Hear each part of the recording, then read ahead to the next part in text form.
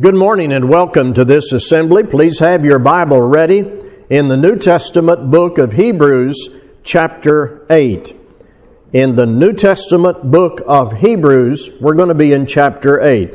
I'll introduce the subject, say something about the context of Hebrews 8, and then we will deal with our topic. One of the first observations to be made when people open the Bible is to discover that there are two major parts, the Old Testament and the New Testament. Now, once that fact is acknowledged, there may be questions that come up, particularly for the person who's opening the Bible the first time. Why are there two parts? Are those two parts equal in application today? Can we treat one part the same as we treat the other part? Well, these are not bad questions. These are common questions, and they indicate immediately a need for clarity.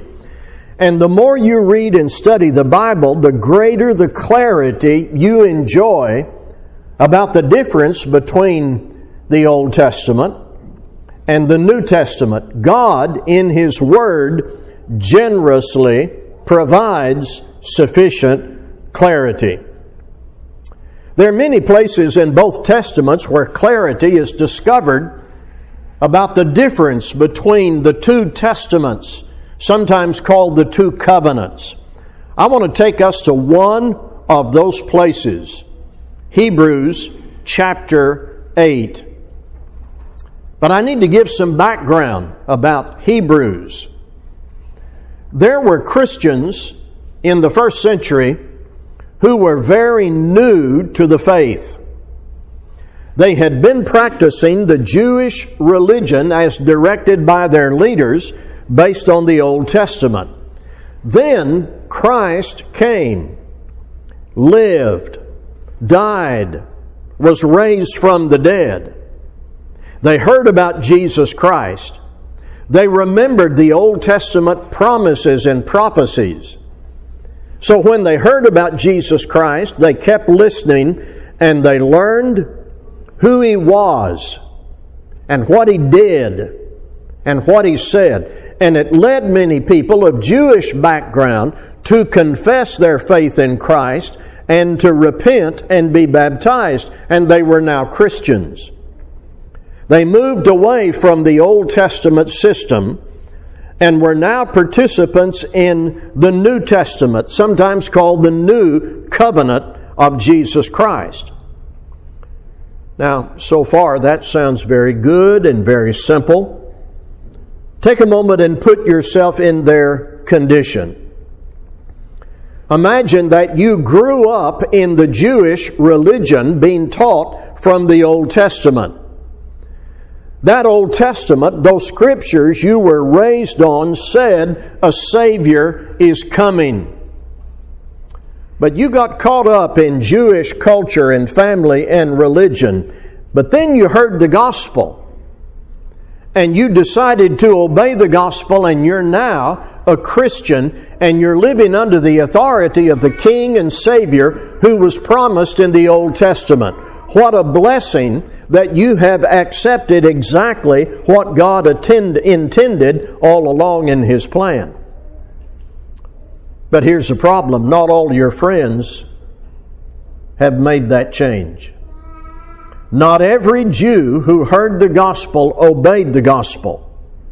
So you have fellow Jews, your countrymen according to the flesh, who've not made that change from Moses to Christ.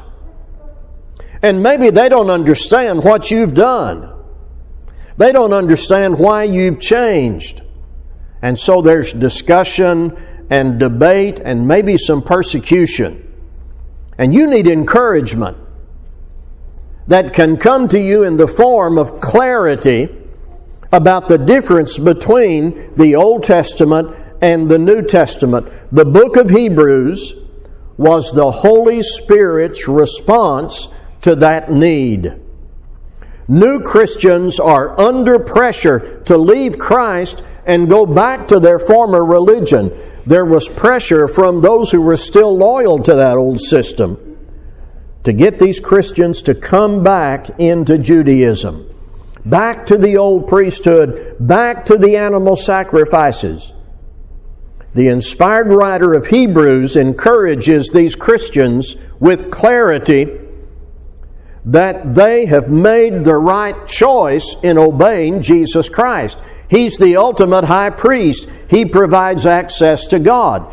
He's not a part of the old national closed religious system. He is the final, ultimate, perfect, and singular high priest. He is there at the right hand of God. His role as high priest is to provide fellowship with God for anyone who will trust and obey Him. That's the background. Listen, please, to Hebrews chapter 8. Now, the point in what we are saying is this: we have such a high priest who is seated at the right hand of the throne of the majesty in heaven, a minister in the holy places, in the true tent that the Lord set up, not man. For every high priest is appointed to offer gifts and sacrifices. Thus it is necessary for this priest also to have something to offer. Now, if he were on earth, he would not be a priest at all, since there are priests who offer gifts according to the law. They serve a copy and shadow of the heavenly things. For when Moses was about to erect the tent, he was instructed by God, saying, "See that you make everything according to the pattern that was shown you on the mountain." But as it is, Christ has obtained a ministry that is as much more excellent than the old, as the covenant He mediates is better, since it is enacted on better promises. For if that first covenant had been faultless, there would have been no occasion to look for a second. For He finds fault with them when He says, "Behold, the days are coming, declares the Lord, when I will establish a new covenant with the house of Israel and with the house of Judah, not like the covenant that I made with their fathers on the day when I took them by the hand to bring them out of the land of Egypt. For they did not continue in my covenant, and so I showed no concern for them, declares the Lord. For this is the covenant that I will make with the house of Israel after those days, declares the Lord.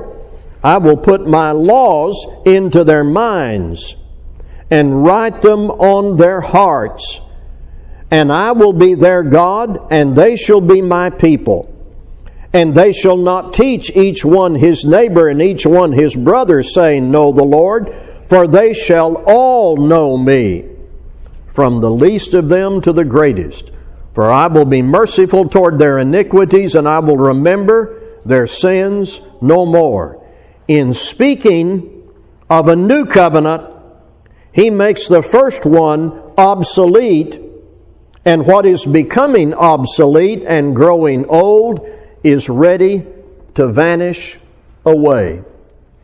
From this chapter, I want to highlight now 4 simple truths about the difference between the Old Testament and the New Testament, right from Hebrews chapter 8.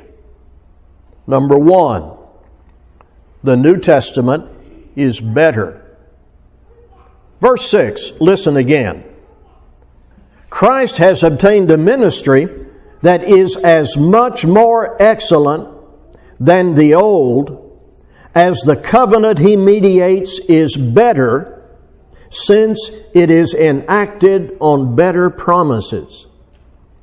Some of you may have the NIV, but in fact the ministry Jesus has received is as superior to theirs as the covenant of which he is mediator is superior to the old one, since the new covenant is established on better promises. Now, take a minute and just look at the terminology. Just look at the words used by the inspired writer. More excellent, superior, better. Now remember the context. Christians who had been longtime participants in the Jewish religion attached to the priest and the Old Testament and Moses, now they're under pressure to go back to that. This says Jesus is, and Jesus offers something better, more excellent, superior. He is the one, the Savior, the Messiah promised in the Old Testament. It's interesting to do a study just on that word better. The word better is used many times in Hebrews. Here's a few. Christ is better than the angels, chapter 1. He's better than Moses, chapter 3. He's better than the Levitical priest in chapter 7. Here, He is the mediator of a better covenant. With regard to the purpose and content of the Old Testament, we need to see the Old Testament system as pointing to, leading to, and then fulfilled by Christ. One of the primary values of the Old Testament was to pave the way for and announce the coming of Christ. In Galatians, Paul said in chapter 4, the law system in the Old Testament was given to train and lead people to Christ. God used the Jewish nation to lead them and prepare the world for the Christ who would come. And He did come in the fullness of the time. The Old Testament system was preliminary and the Mosaic law temporary. So this is an important verse about the difference between the testaments. Verse 6, Christ has obtained a ministry that is as much more excellent than the old, as the covenant He mediates is better, since it is enacted on better promises. Number 2, in the Old Testament writings, God said there would be a change. God said there would be a new covenant. You'll notice in many Bibles that you have, starting at verse 8 in Hebrews 8, there is a quotation going down through verse 12. It may be italicized, it may be indented, and that's to indicate to the reader this is a quotation. It's from the book of Jeremiah. The days are coming, declares the Lord, when I will establish a new covenant with the house of Israel, not like the covenant that I made with their fathers. I will put my laws into their minds, and I will write them on their hearts. That's a quotation from Jeremiah chapter 31. Back in Jeremiah in the Old Testament, God sent a strong signal in the form of a prophecy about what He would do. There will be a new covenant. What if I wrote a book, and in that book I said to the readers, there will be a sequel, and it will be more valuable. It's what this first book is leading to. In fact, it will be the ultimate purpose of what I'm saying in this first book. And when the new one comes out, it will be better, and it's going to provide exactly what you need. That's what God is saying through Jeremiah.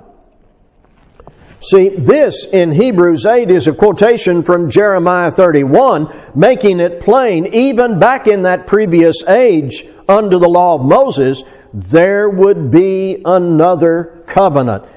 It would be, God said through Jeremiah, for all people. All people. The laws of the Old Testament were not intended for world evangelism. The laws of the Old Testament were not intended for world evangelism. They were intended to keep that nation of Israel together for the coming of Christ, who would give a message that would be intended for all men, for all time. When Christ came upon His death, the new covenant came into effect. I'm using the phrases that are equal, by the way: New Testament, New Covenant. The Old Covenant, the Old Testament, was not God's final word for all people. The New Covenant is. And that's clearly signaled in the form of a prophecy in the Jeremiah passage that is quoted here in Hebrews chapter 8, verses 8 through 12. So, I'm going to say to you, it should not have surprised the Jewish people. For God had said through the prophet Jeremiah, I will establish a new covenant. And notice in verse 11, they shall all know me. Not just Israelites. They shall all know me. God said what He would do long before it came to pass. We now have the New Testament. Number 3. The Old Covenant, the law recorded in the Old Testament books, that was not universal. It was given to one nation. Verse 9. The New Covenant or New Testament of Christ is not like the covenant that God made with the Jewish fathers. Now that just says something simple. They're different. The New Covenant, the New Testament, Matthew, Mark, Luke, John, all the way through to Revelation.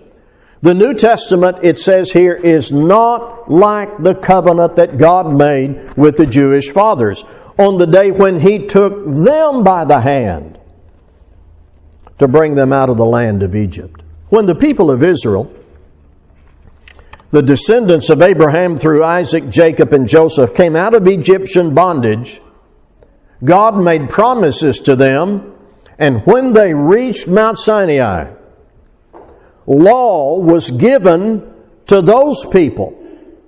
The 10 Commandments, the statutes, the regulations, the priestly rules, commands, restrictions, animal sacrifices. So when you read the books of Leviticus and Numbers, for example, you don't read that as rules that you need to go out and comply with today. You are not commanded by God to bring animals to an altar. Those statutes and regulations were given through Moses to a single nation, Israel, before Christ came. In the Old Testament, in many places, it is made clear those laws were given not to all of mankind, but to the Jewish nation. Here's one example. Ezra chapter 7 verse 6. He is described as a scribe of the law which God gave to Israel. Here's another. Deuteronomy 29:1. These are the terms of the covenant the Lord commanded Moses to make with the Israelites in Moab, in addition to the covenant He made with them in Horeb. Have you ever been to Moab or Horeb? Were you a part of that nation back then before Christ? The laws in the Old Testament were addressed to the Jewish people, to Israel. Now, as soon as that truth is affirmed, there is an immediate question that comes up. I'm going to address that. Does that mean that we ignore all the teachings in the Old Testament? No. God wants us to know that history. He wants us to meet those people. He wants us to have those examples of either good or bad to learn. And I want to say also to us, there are eternal moral principles of God that have always been binding on all men. Murder has always been wrong. Adultery has always been wrong. Theft and dishonesty. I embrace those moral principles because I'm a disciple of Christ. Those moral laws of God predate the law of Moses. And they are clearly imposed and recognized by Jesus Christ. So, Hebrews 8 supplies this valuable insight into how we differentiate between the Old Covenant, the Old Testament, and the New Covenant, the New Testament. And then I'll add one more point that's at the end of the chapter in Hebrews 8. The first one is obsolete. Verse 13. In speaking of a new covenant, he makes the first obsolete. And what is becoming obsolete and growing old is ready to vanish away. The key word is obsolete. I think the English translators got that right based on the context.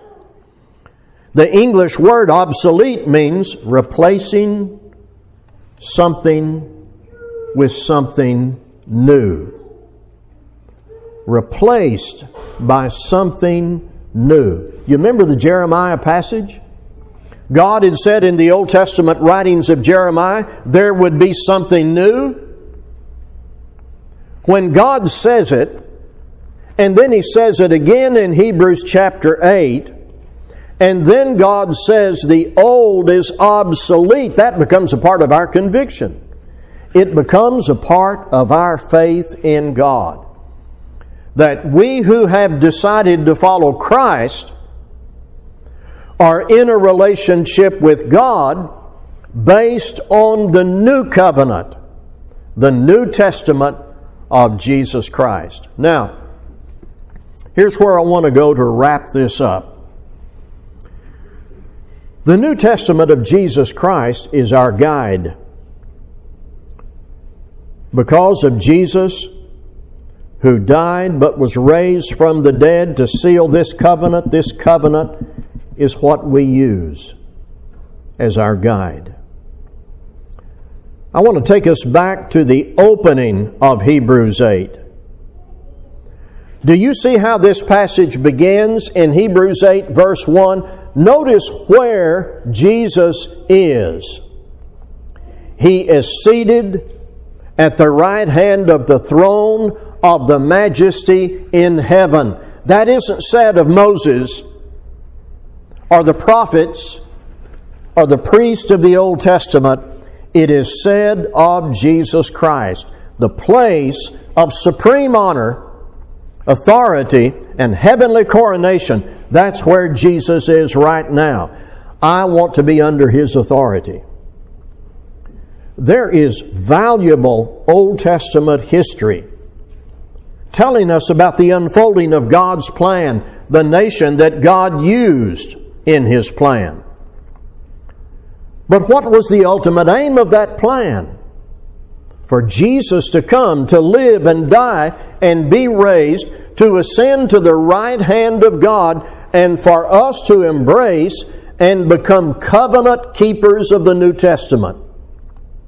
You take that initial step when you repent of your sins, confess your faith in Christ, and you are baptized into Him. Then you walk with Christ as directed in the New Testament. As you trust and obey Him, you are resting your whole life on that promise made by God. I will be merciful toward their iniquities, and I will remember their sins no more. Those are better promises, folks. Those are better promises offered through a better covenant for a better life, leading to a better place. May God help us realize where Jesus is, who He is, and what He can mean to us when we trust and obey Him. Let's be standing while we sing. In the wondrous love of of Jesus, sing His mercy and His grace.